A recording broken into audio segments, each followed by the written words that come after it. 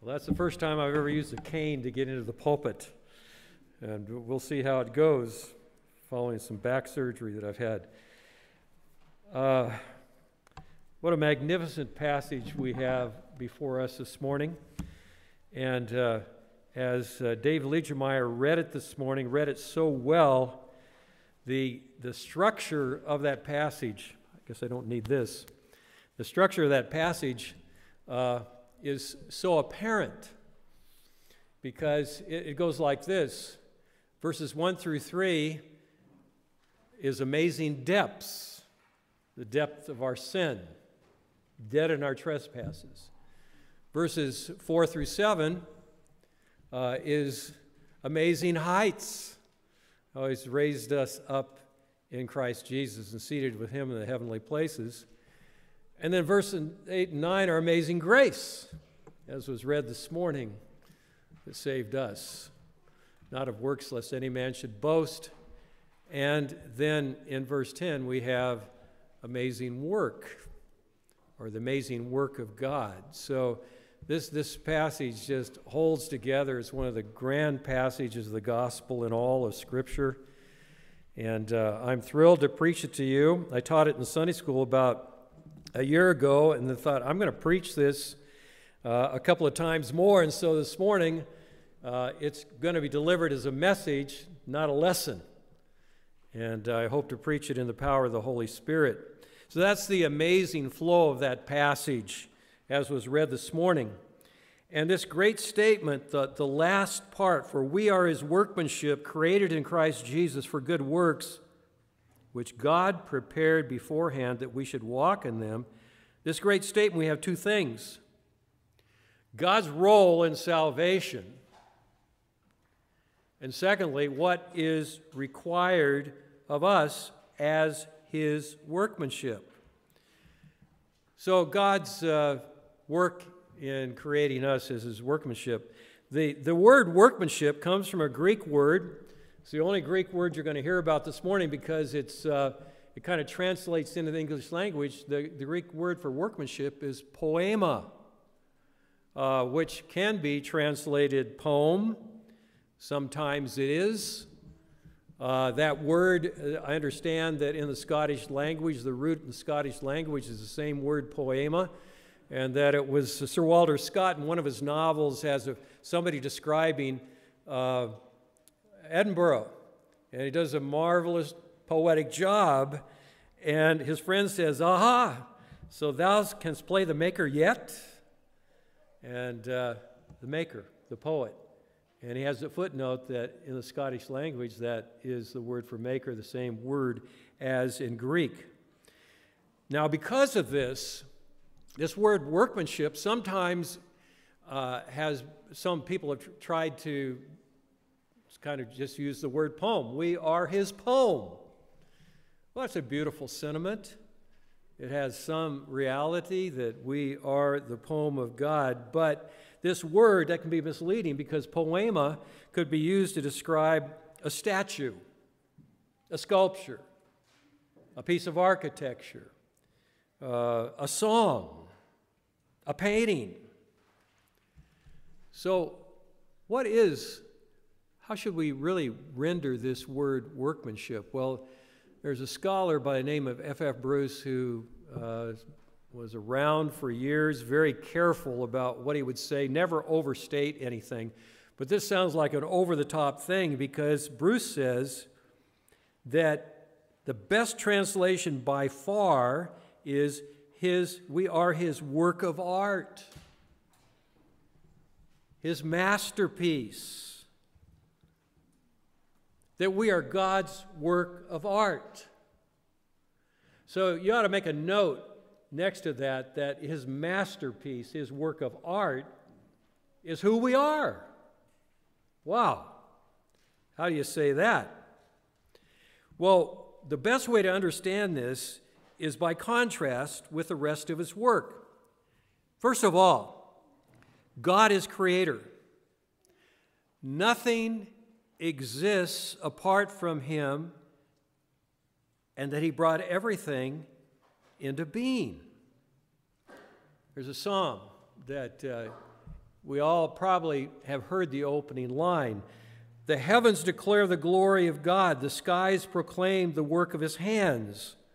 So the galaxies, the stars, the Milky Way, the things that we see out there all proclaim the work of his hands, the glory of God. Indeed, it does. And it goes on in that psalm in verses 5 through 7 to talk about the sun coming out of the tent and running like a bridegroom across the chamber, in strength and power till it sets at night. I mean, it all radiates the glory of God.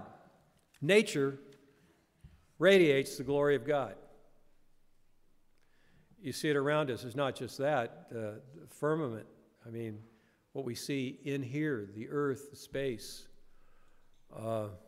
Years ago, I read a novel by Annie Dillard called Pilgrim at Tinker Creek. Famous novel in its day. Or it wasn't a novel, it was her reflections on nature. And she talks about being knocked out when she looked at a tree in the backyard and saw it full of lights, each cell buzzing with flame. And she was knocked breathless. When we really think about what's going on in a tree, you can be knocked breathless. I was knocked breathless in a different way. I like to fish, and in fact, just holding a little trout in my hand before I release them, catch and release, of course, and see those little pink stipples on its side and put it back to the water. That's a glorious thing to see. Years ago, and I mean years ago, 45 years ago, I was invited by some men that I was teaching a Bible study to. And one of them was very wealthy, and he had a yacht down in Cabo San Lucas, 45 feet long, with a crew. He flew us down there in his own plane 45 years ago. Only one hotel in Cabo San Lucas. I wish I could invest in real estate 45 years ago, I can tell you that.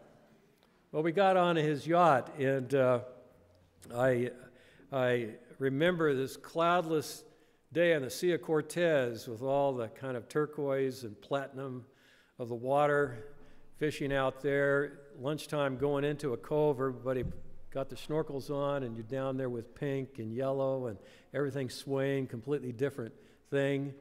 Caught a lot of fish that day, a lot of fish.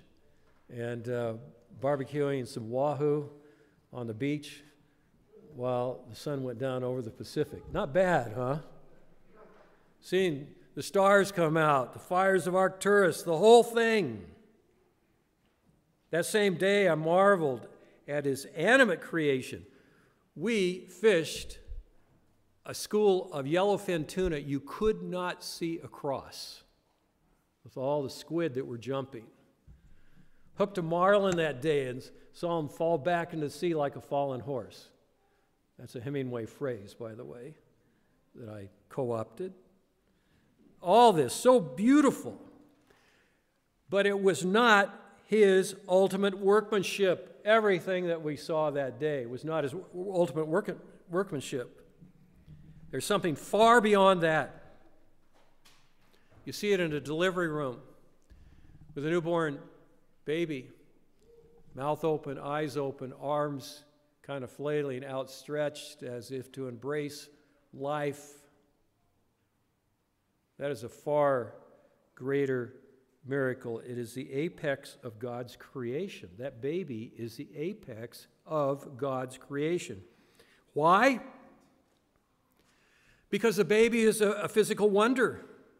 Its mind is an amazing computer. It will grow to have about 10 billion cells, weigh about 4 pounds, and be as complex as the universe. The mind itself, amazing computer, recording virtually everything it experiences. Its eyes passing on data. I had years ago a friend who was an eye surgeon, and I asked him about the eye, and he talked about how the light comes first through the cornea, then the focusing lens, where the image strikes the retina, stimulating, he's told me, 125 million nerve endings simultaneously. And this is, he says, processed by millions of microswitches and funneled down to the optic nerve, which contains 1 million separate insulated fibers, so there are no short circuits. And when the information reaches the brain, an equally complex process begins with those 10 billion cells, all of which takes place in a millisecond. That's a wonder. The ears, so attuned to vibrating sound that they can listen to an orchestra or perhaps compose a Bach piece, right? What a wonder. That is a great wonder, but the thing that goes far beyond that is that baby is made in the image of God. That was read by Kathy Legemeyer this morning in the opening verse. So God created man in his own image. In the image of God, he created him. Male and female, he created them. You see, that baby not only has a body, that baby is created in the image of God and has an eternal soul, is an eternal being. The destiny of that child, I would not know from birth, but I know this, it's eternal. Not just physical, eternal. It has, despite its sin nature, a delicate moral sensibility, mind-boggling possibilities. St. Augustine, here's a quote from Augustine that's really good. He said, "Men go abroad to wonder at the height of mountains, at the huge waves of the sea, at the long courses of rivers, at the vast compass of season, at the circular motion of the stars, and they pass by themselves without wondering." You know, about what they are. So fearfully and wonderfully made. Man is the wonder of God's creation. Man and woman, that baby is. He is without a doubt the apex of God's physical creation. No angel can rival you. Because, yes, you. That is great. Because no angel is made in the image of God. You are. You are. Now, as wondrous as this is, as wondrous as you are, it is not the masterwork spoken of in our text, which is God's workmanship created in Christ Jesus. The ultimate workmanship of God is a human being who, despite being dead in their transgressions and sins, though made in the image of God, have then been made alive in Christ. Two creations. The creation in birth in the image of God, and then created again in Christ become the masterwork. The very essence is due to the work of Christ. Now, Christ is the executor or the agent of creation. You know that. The famous text in Colossians 1:16 and 17 says it explicitly. This is about Jesus. This is about Jesus Christ. For by him all things were created. That's by Jesus. Things in heaven and on earth, visible and invisible, whether thrones or powers or rulers or authorities, all things were created by him and for him. He is before all things, and in him all things hold together. Every human being is created in the image of God and held together by Jesus, Jesus Christ. But the masterwork here has undergone a second creation in Christ Jesus. Christ also is the executor or agent of salvation. Paul describes this elsewhere in 2 Corinthians 5:17. You've heard it many times. Therefore, if anyone is in Christ, he is a new creation. Old things are passed away. Behold, all things become new. Actually, that language is so powerful. Anyone in Christ, boom, new creation. That's how it says it. A new creation.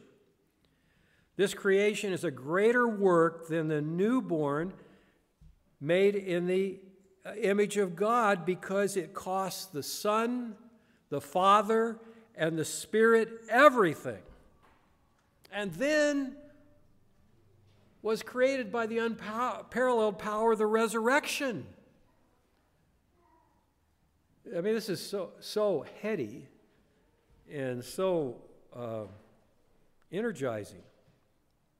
To quote Jonathan Edwards, the supreme mind and expert on conversion, Edwards said, "The spiritual life which is reached in the work of conversion is a far greater and more glorious effect than mere being in life." He said it is greater than made in the image of God. So the most stupendous creation is man and woman in the image of God, made alive by Christ. So believers, the subject of Christ's two creations, you are the ultimate workmanship, his masterpiece. So if you are a believer this morning, you are his masterpiece. Created in Christ Jesus. In Christ Jesus. In Christ Jesus. In him. In him. You are his masterpiece. And that means that you are of untold worth. Now, this great truth may be hard to really take hold of as you sit here this morning in frail human bodies, having gone through a week when maybe something has happened to you that's made you feel about that tall. A relationship, a professional thing, the inability to comprehend something that someone else understands. It seems so easy to them. An uncomfortable social relationship where you don't feel adequate at all. Some have had things happen that make us feel just the opposite of being his masterpiece. We doubt our worth. We sense little potential. Well, the thing is, all those things happen to all of us. But don't believe that you're not his master work, his poema. Because as a subject of those two creations, you are of ultimate workmanship, his master work, his work of art. We're all in process. There's a well-traveled story of Michelangelo. He's chipping away on a big piece of marble, and they say, "What are you doing?" He says, "Well, I'm liberating the angel that's inside this piece of marble." Famous story as he chips away at that. Well, we're in the hands of the great maker, the ultimate sculptor who created the universe out of nothing, and he is sculpting the granite of our lives. His tools are the Holy Spirit, his word, the preaching of his word. Oftentimes, as he chips away at that granite, he sculpts us with hardships, like King David's detractor, Shimei. Other times, he sculpts us by the beautiful life of a friend, a Christian, someone who really believes. Well, two things are required of us. One thing is to believe it. Now, I can say, if you're listening to this morning, I'm talking about as a believer, you're trying to get your mind around the fact that you are his masterpiece and trying to accept it. That's hard to do. You can believe that you believe it and really not believe it. Well, of course I believe that. But you really don't believe it. Because if you believed it, that can be life-changing right now. So I like to say this all the time. we need not to believe that we believe it or think that we believe it, but we actually need to believe what we already believe. That is life-changing. The other thing is just to be still. Now, having established the grand truth that we are his workmanship, his masterwork, the question is, what does this privileged position require of us?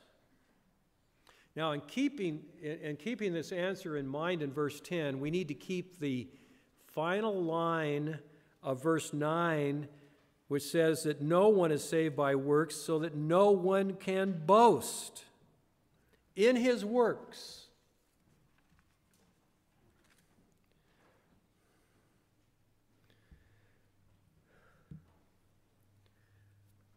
But once we're saved and become his workmanship, we work. Verse 10, we are God's workmanship, created in Christ Jesus for good works, which God prepared beforehand that we should walk in them. Now, I want to say, if you're saved by grace, you will work. You're not saved by works, right? But you will work. Apostle Paul, who wrote Ephesians 2:8 and 9, that was read so beautifully this morning, that grabs our hearts. By grace you've been saved through faith, and that not of yourselves, a gift of God, not of works, lest any man should boast. Paul said to his associates in 1 Corinthians 15, by the grace of God, I am what I am. And by the grace of God, I worked more than all the rest. Yet it was basically not me, but God's grace within me.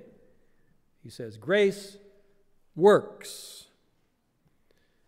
And that is echoed by the prayers of the New Testament again and again. Here's a prayer wish from 2 Thessalonians 2:16 and 17. This is from Paul. May the Lord Jesus Christ himself encourage your hearts and strengthen you in every good work. 2 Thessalonians 2:16 and 17. Again, in Colossians, Paul is praying, Colossians 1:10, and we pray this in order that you may live a life worthy of the Lord and may please him in every way, bearing fruit in every good work. And then whoever wrote the book of Hebrews, we don't know, but the writer of Hebrews 13:20 and 21 gives this benediction. Now the God of peace equip you in every good thing to do his will, working in us that which is pleasing in his sight through Jesus Christ, to whom be glory forever and ever. Amen. So not only are we as his workmanship to work, says Paul, but we're to realize that God has laid out the works which we should do. Now, this is interesting. The book of Ephesians says that we were chosen in Christ before the foundation of the earth, and here it says your works were chosen. It says, see the last part of verse 10?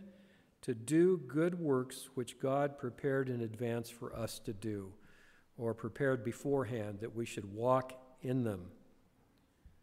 So each of us has an eternally designed job description, which includes the task and the ability to do these things. Now, I know that we're thinking about ourselves, and we're thinking about, to do good works that God prepared in advance. First of all, as was read in Genesis 1:26, you're created in the image of God, an eternal, immortal being with deep moral sensitivity. In fact, created in the image of God means with that mind you have, you can do something that no computer can do. You can send and receive signals from God. No computer will ever be able to do that. Only what's up here can do that.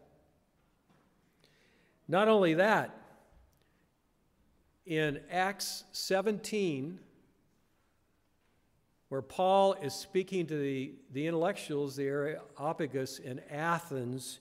He says that God has allotted periods and boundaries for us to live. He's chosen the time in which you live, where you are. The epochs were chosen by God. And then, using the body metaphor in 1 Corinthians, that we are members of the body, there are all kinds of implications about the gifted parts of the body, the ungifted parts of the body, and he says the ones that don't seem to be important are far more important. This is what he says. It's not a matter of some cosmic gifts, transcendent gifts. It's a matter of the fact that he has called each of us to do good works which he prepared in advance for us to do with what he's given us, where we are in this time.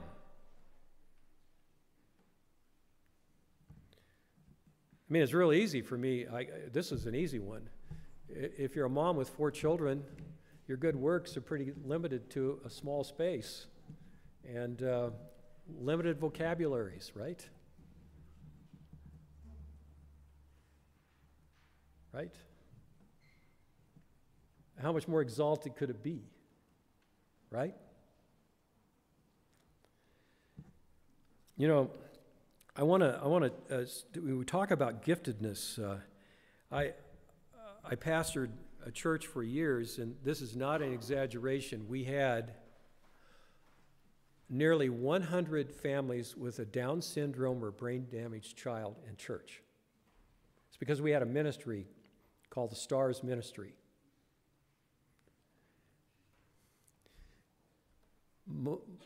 Most of those Down syndrome they were all limited. But we had Down syndrome students who were using their gifts to the glory of God. Right? We had them greeting people on the Lord's Day.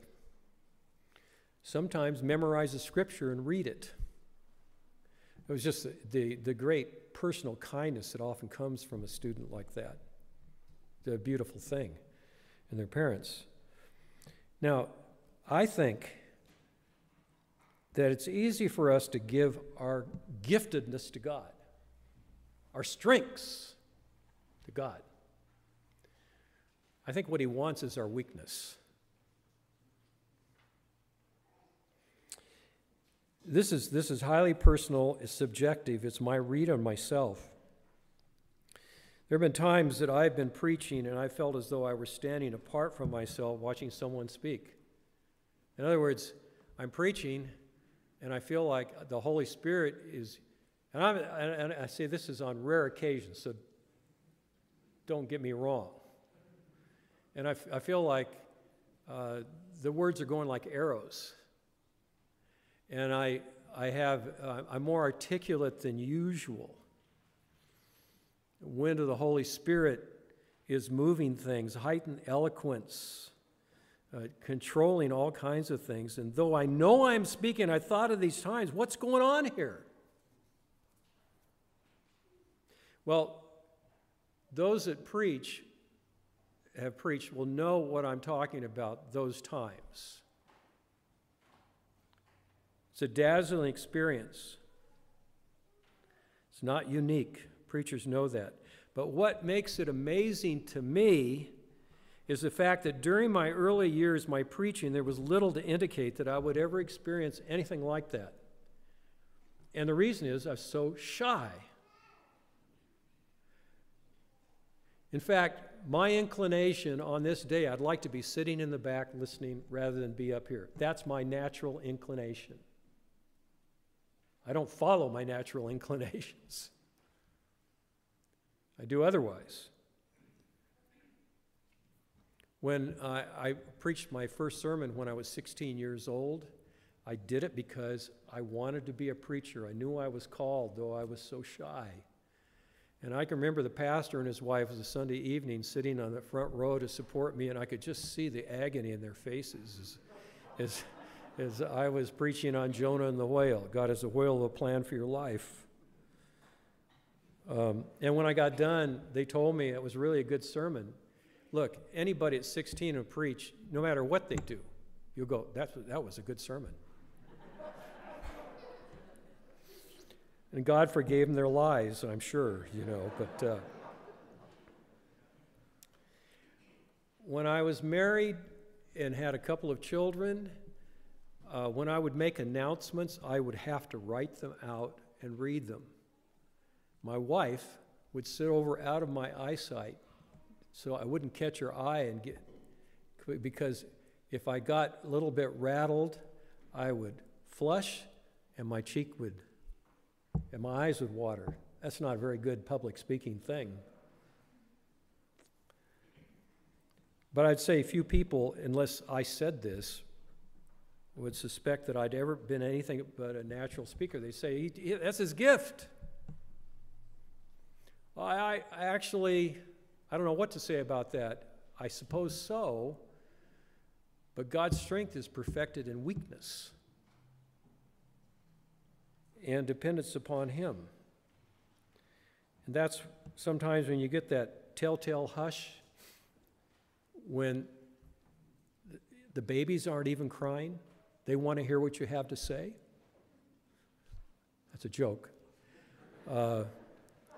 You know that the Holy Spirit is working.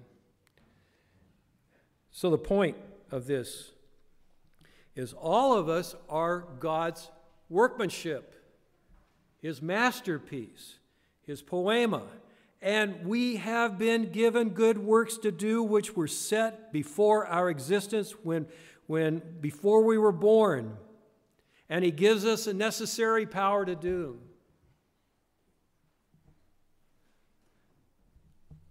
And it's not on a worldly scale. It can be unsung, unseen, unappreciated. It'll never be appreciated except by the one who sees everything and knows everything, because you are His masterwork, His workmanship. When He brought us into existence, we came as the apex of His creation, surpassing the wonders of the earth and the stars and all God's creatures, bright and beautiful, for we were created by Christ in the image. But there's more. Having been created in Christ Jesus, we have been made new people spiritually, and as such, you are His masterpiece. And what does it require? To believe it.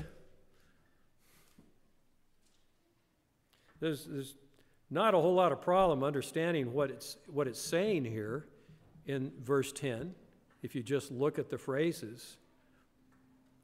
But the problem is to believe it. And I don't want you to say yes or no. I just want to ask the question, do you believe it? Do you really believe what the Scripture says here?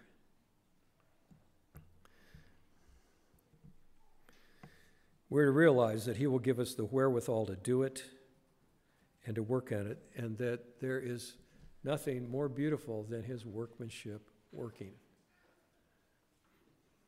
This is God's word. It's not my word. It's something to be believed and then reveled in,